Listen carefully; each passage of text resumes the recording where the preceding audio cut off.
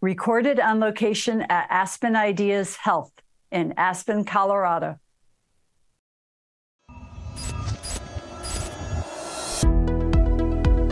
Well, we all see him on the news, informing us of healthcare stories that are important to you and your loved ones. We also followed him during the pandemic as the COVID vaccines were rolling out in his efforts to find them, and then to receive it.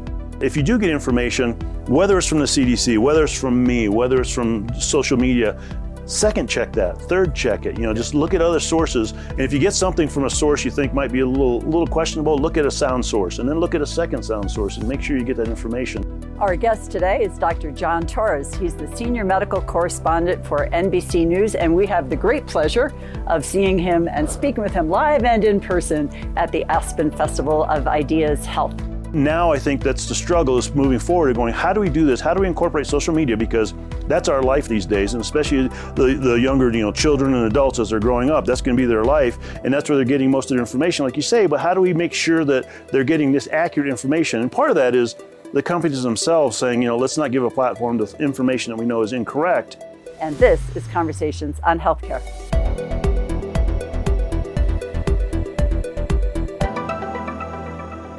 Well, Dr. John, if I may, Yep. Welcome to Conversations on Healthcare. You're at this interesting intersection, both as a journalist and as a physician. And both of those industries are sort of struggling with issues around trust.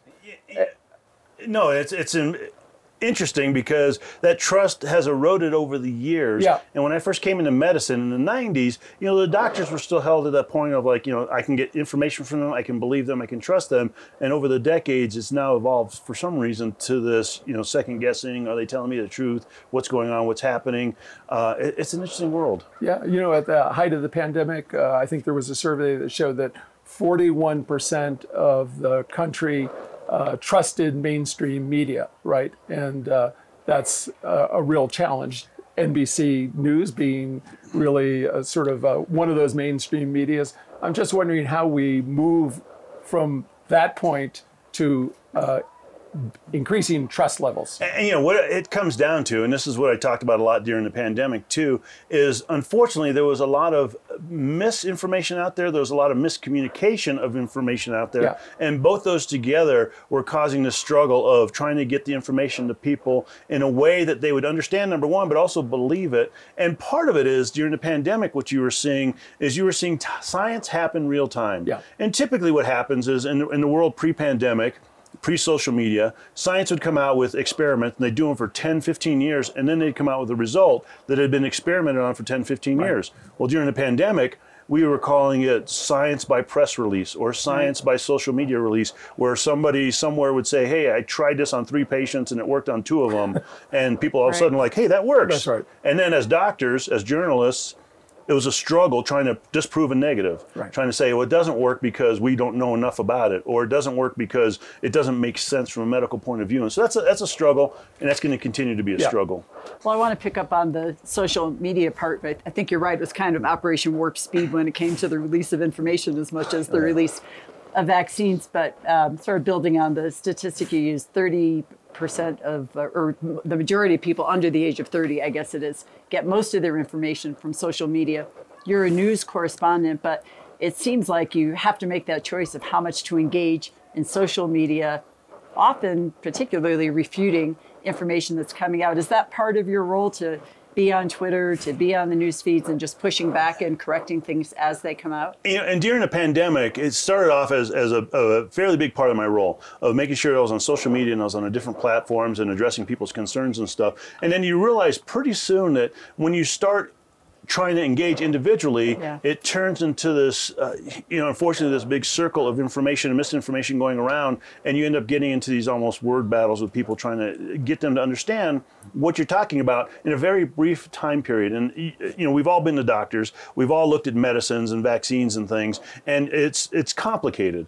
And so you can't do it in a certain number of letters that you might get in the social media. You can't do it in a certain number of certain seconds. It takes minutes, hours to explain these things. And so, now I think that's the struggle, is moving forward and going, how do we do this? How do we incorporate social media? Because That's our life these days, and especially the younger, children and adults as they're growing up. That's going to be their life, and that's where they're getting most of their information, like you say. But how do we make sure that they're getting this accurate information? And part of that is the companies themselves saying, let's not give a platform to information that we know is incorrect. Give a platform to the information that might be correct, and we're still struggling to learn information that's correct. But for the obvious misinformation, we have to get a better handle on that. Well, you're breaking so many interesting news stories and introducing people to new concepts.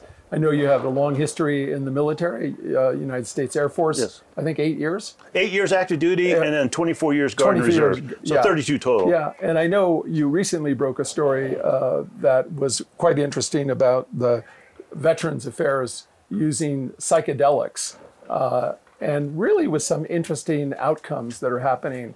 I think people might be fascinated to understand how you came to that story, and maybe tell us a little bit about what's going on, because it's having an important impact for post-traumatic stress disorder and other Exactly, problems. and because of the War on Terror, Operation Iraqi Freedom, Operation Enduring Freedom, all these different wars and conflicts we've been involved with, plus because of the pandemic, and this is not a military-specific thing, but this is a population-wide thing of PTSD becoming more and more prevalent. And so, the main objective here is trying to figure out how we can better treat PTSD, with the main goal of being curing PTSD if we can get to that point. And so there's a lot of different theories and medicines out there that could potentially work. And kudos to the VA for taking that step and saying, let's look at this. Absolutely. Because the psychedelics, we're getting information that it seems to be working because of the way it works on the brain. It seems to be able to alter the brain where it can handle that information a little bit better, and it can handle that PTSD a little bit better. And so the VA, again, kudos to them, they were able to take that step and say, let's try this on veterans. And one of the reasons they did this, and this is what we found out in the story when we were doing our investigations early on, is a lot of veterans were going to Mexico to get psychedelic treatment because they had heard anecdotally that, hey, this is working. And so they were so desperate to get something, they would go down there and get the psychedelics. And a lot of them were coming back going, I'm so much better. I have a better handle on my PTSD. Wasn't cured, but I'm certainly better. And so the VA listened, which is something that sometimes they get a bad rap for not listening, but they listen. And they said, let's try this trial and find out. It's still ongoing and it's still working its way through the system, but it's showing promising results. And the interesting part of it is, with psychedelics, it's not, and this was probably the big important message that came out of the story, and I wanted to make sure that we were adamant about making sure that message was presented, is it's not the psychedelic that's doing that is actually fixing them. What the psychedelic is doing is it's lowering their inhibitions, letting them bring that trauma to the surface, so then the therapist can work with them on that trauma, which is something they weren't able to do before. So again, it was a story that we had heard through social media and through other avenues that veterans were going down to Mexico to get this. They were having successes. And so then we talked to the VA and they said, yeah, we're starting to do these experiments on this and studies on this to find out if it's working. And it looks like it is. I thought you did a great job of illuminating that it's not just the drug, it's the therapist alongside guiding somebody through that experience. But Margaret just mentioned that we're part of a community health center network that cares for 30 million Americans across the country. And one of the groups that we are very focused in on is Hispanic Americans. And as a Hispanic American, the issues, both as a physician, as a journalist, around the prevalence of diabetes and obesity. I'm just wondering what your thoughts are of how we can shine a light and do better, not only journalists, but healthcare providers in this particular area. So important. Our population continues to grow rapidly with Hispanic Americans, adding such value to our nation.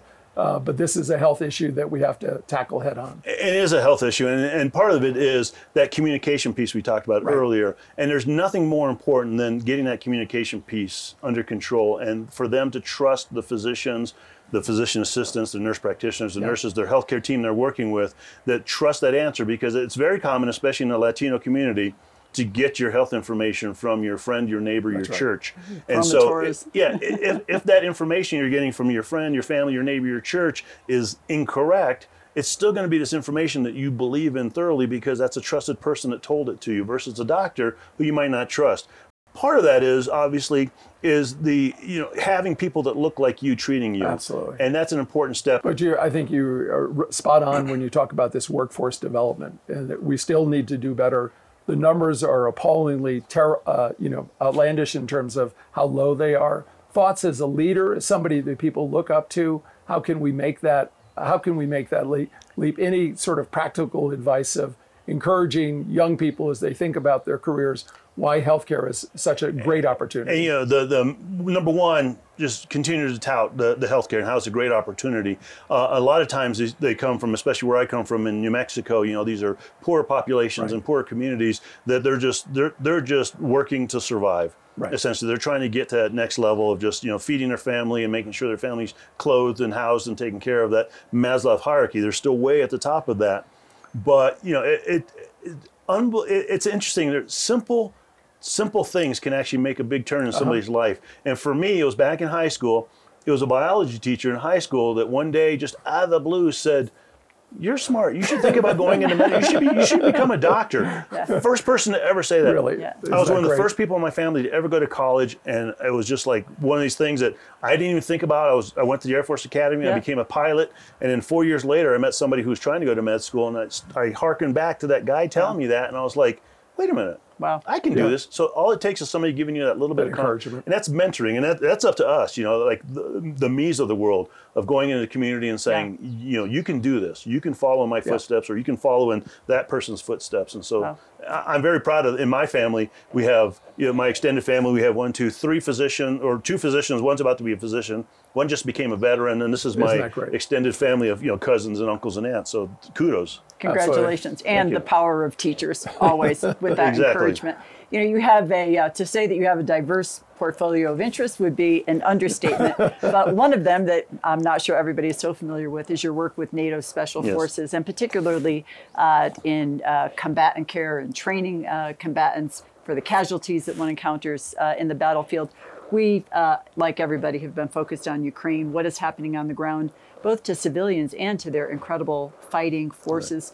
Early on in this war, we had the chance to talk to some of the physicians there in the community. But what is happening on the battlefields? Are we able to help? Are we learning anything new about how to respond to people in these kinds of conflicts? And so we are helping, which is great. We're not helping as much as we'd like to, and that's because of severe political constraints we have, because right now NATO is very adamant about making sure that they're not involved, because if NATO becomes involved, as in if they step over the border, that becomes a completely different conflict. It becomes almost a world-type conflict, and everybody wants to avoid that. So we're helping them as best we can without getting physically involved in their country.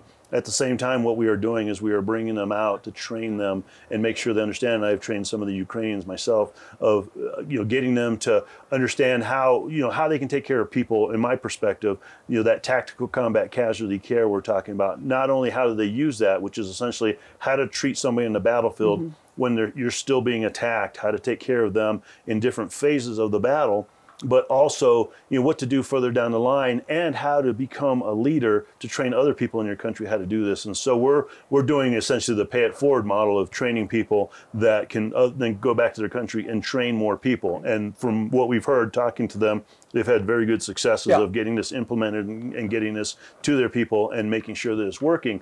Like you mentioned, they have both. They have the comprehensive defense issue going on right now, which is essentially the whole country is at war and the whole country is behind the war, and they're all doing their part to make sure that that basically they can get it taken care of like they need to.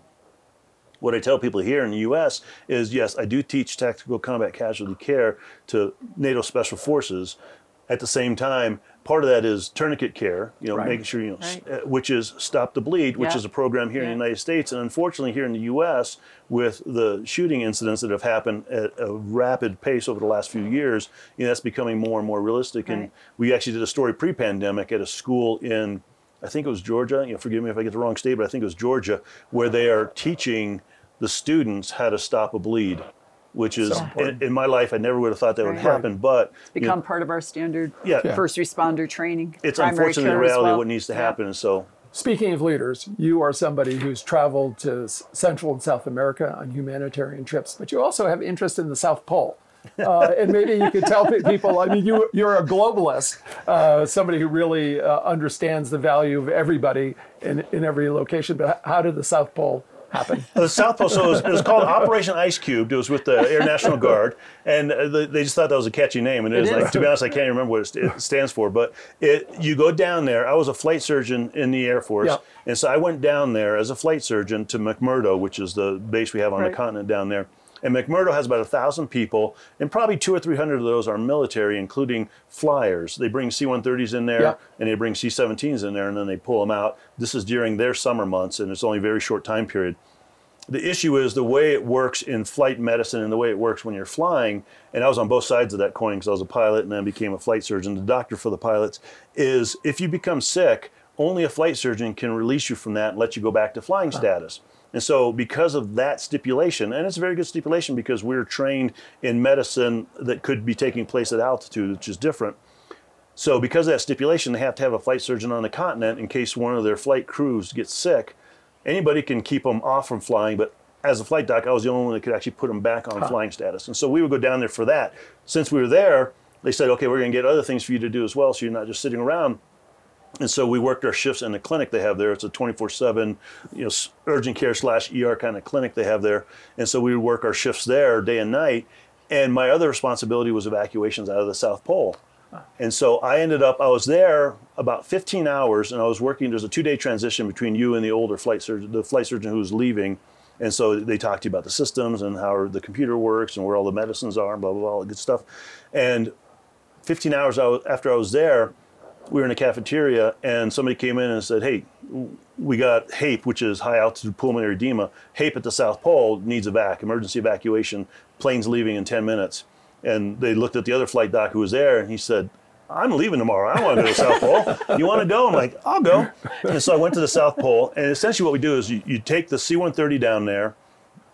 It's so cold in the South Pole that they can't stop the engines because the oil will freeze. And so they have to keep it running.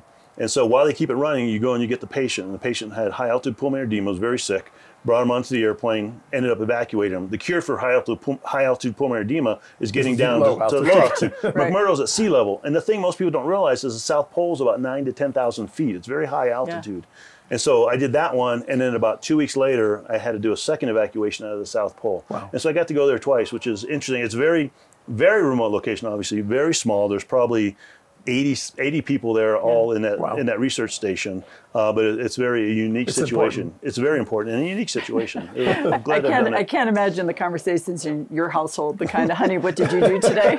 Questions well, are pretty interesting. The funny part is I got to give kudos to my wife, Linda, because and this is, I think, pre-pandemic. There was somebody, or it might have been after pandemic, but there was somebody that had to get evacuated. I think this was in the last year or so. Had to get evacuated from the South Pole. I can't remember who it was, but it was a scientist or celebrity or somebody had to get evacuated from the South Pole. And so we were doing a story, and I was about to go on MSNBC talking about it. And my wife texted me real quick. She goes, "Don't forget, you went to the South Pole." And I was like, "Oh yeah, I forgot." I don't know how you can forget that, but I did. And so I told them, they're like, "Holy God, do you have pictures?" And she was able to send some pictures real quick. So put them on about my time down there, but interesting. Well, turning to a different page in your varied career, you have a book, Dr. Disaster's Guide to Surviving Happy to bring it shamelessly. Essential advice for any situation life throws your way. And this is kind of a remarkable book that gives advice on everything from what to do in an airplane, maybe where you should sit to increase your chances of getting out, but also what you should do when you walk into a public space, perhaps like a mall. And as Mark and I were talking, we're hearing this even from staff in healthcare organizations. I'm sure in the emergency room you hear it. You hear it in primary care centers. How do I protect myself? What do I need to know? Exactly.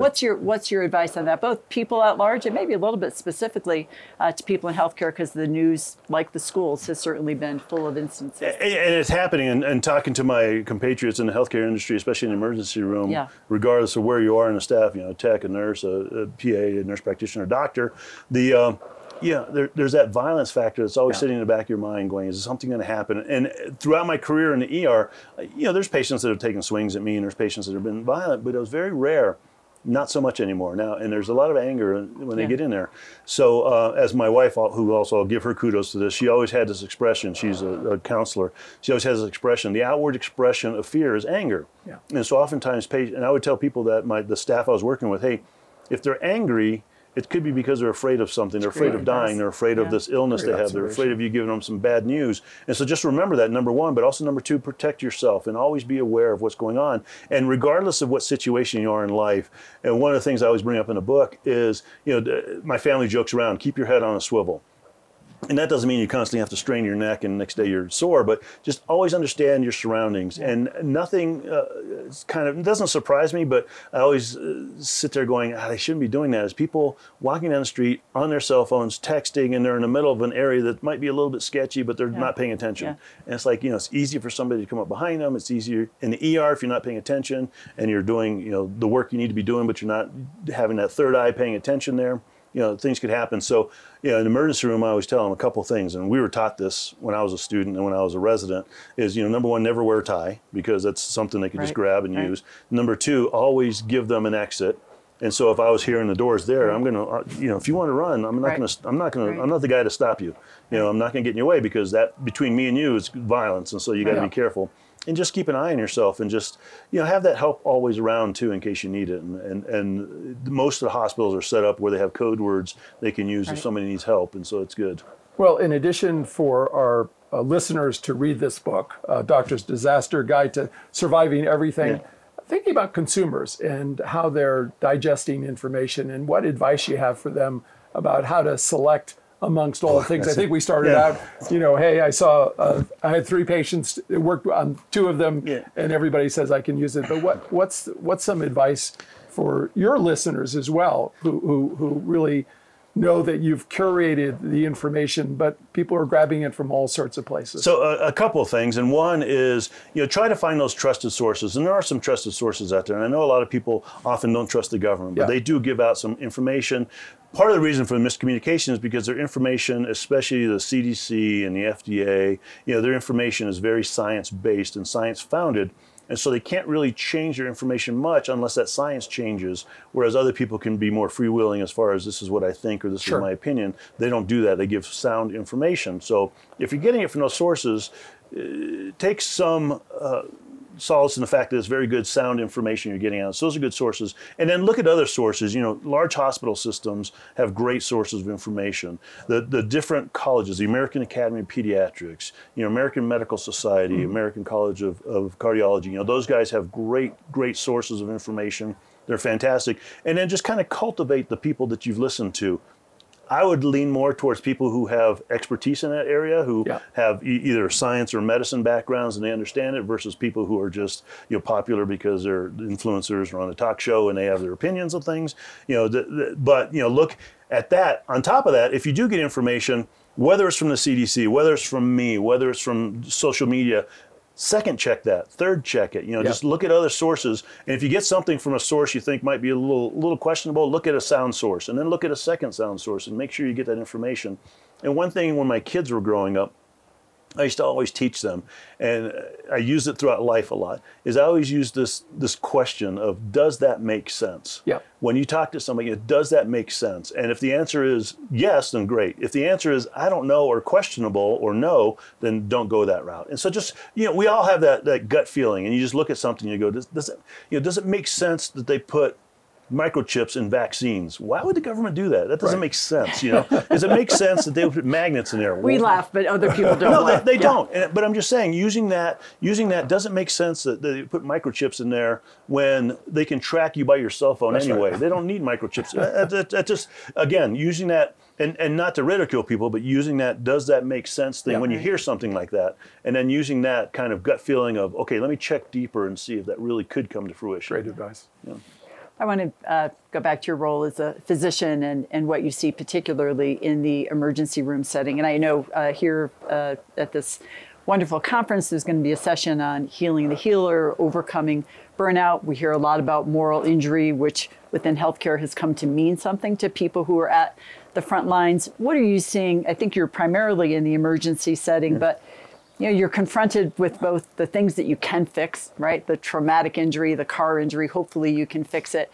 But also the chronic psychiatric patient who has nowhere to go, the person who's sleeping on the streets, the individuals who just have so much stacked against them.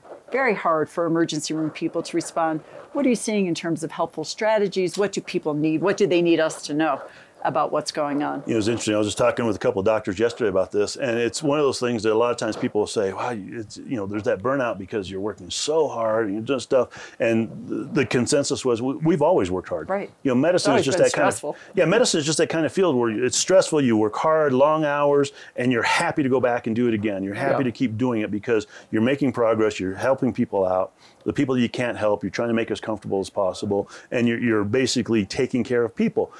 What comes into that equation are the things that you can't handle, that you don't have any power over. And part of that's the hospital administration. Part of that's the long waiting periods in the ER before they get upstairs. Part of that is where do you send people that might have psychiatric issues when there are no psychiatric centers to send them to? Where do you send the homeless other than out on the street when they need, one of the big things is, let's say they had surgery done. They're going to need a week or so of recovery. You can't recover on the street in a tent under a bridge. Right. Where do you send them? You don't. And so that starts wearing on you, and that starts getting you that injury you're talking about, that moral injury of like, I'm trying to take care of my patients as best I can, but I'm not doing all that they need because of these other issues that are happening peripherally that I don't have any control over. And like I said, doctors, nurses, techs, we all have worked hard our whole careers, and we knew that coming in because that's what you do in med school and that's what you do in residency. I mean, you work unbelievably hard, long hours, but you're making headway. It's when you stop making that headway and you're butting your head against the wall trying to get things taken care of that aren't moving in the direction that they need to move in, that you start getting that it starts impacting you emotionally. Speaking of headway, we're here at the Aspen Institute, Ideas on Health. What a great opportunity to move the conversation forward. What are you picking up here? And I should just remind people, this is not a green screen. That's the main Dr. thing. John and I will be running back there later just to show that it's not a green screen. But you're just fascinating people here. I also know that you are, NBC's been a big sponsor and a facilitator here. But tell our listeners a little bit about the excitement that's brimming here. Yeah, and this is a fantastic one. This is my 8th year being here, and I love coming here. And the main reason is because you see all the people that are either doing the state-of-the-art research, or they are the funders for that research, or they're the policymakers behind all that, and they're the ones that are moving it in a certain direction, and hopefully in the direction you want it to go in. And so part of what happens here are people making those decisions and making those contacts as to, what do we want to do moving forward, and getting ideas. And that's the idea about this is the Ideas Festival, which is great because they get ideas just talking to people. And as opposed to most things where you talk to the head of HHS, or you talk to the head of the FDA, or you talk to the head of the CDC, and they're in their official capacity where they're doing their official thing and they have to give the official answer. Here, they open up a little bit and they're able to do things more casually. And it's very common to be having a coffee with somebody, and there's coffee distributors all over the campus here. You have a coffee with somebody and you're talking to them, and the conversation is usually, so what do you do? What do you do? Well, I'm I'm a physician, I'm the medical correspondent for NBC. Oh yeah, I'm the head of the FDA. Okay, okay, great. Let's see if we can come up with a story. Let's see if we can come up with an idea. Absolutely. Or I'm head of the Commonwealth Fund. This just great fund that funds a lot of research and studies. And just talking to them, it's like, here's the things we're looking at going forward. What kind of ideas do you have? And do you have any thoughts about how we could get better coverage for this on TV? Yeah, great. And so you come up with ideas. And I think the beauty behind the Aspen festivals here is it lets people come in a very casual environment. The first year, the funny thing is, the first year I came here, I was living in New York, and I came in my suit and my tie, my fancy suit with my nice shoes, my tie and everything, and I was going to moderate a panel, and I showed up for the panel. They're like, what are you doing? Who are you? They're like, take the tie off, throw the jacket out, kind of thing. And then the next year I realized it's, very casual environment. Dr. John, such a pleasure to make your acquaintance. And you can always learn more about conversations on healthcare by going to chcradio.com. Dr. John, thanks. We look forward to getting to know you. Thank you very much. I appreciate it. Thank you. Really a pleasure. This copyrighted program is produced by Conversations on Healthcare and cannot be reproduced or retransmitted in whole or in part without the express written consent from Community Health Center, Inc. The views expressed by guests are their own, and they do not necessarily reflect the opinion of Conversations on Healthcare or its affiliated entities.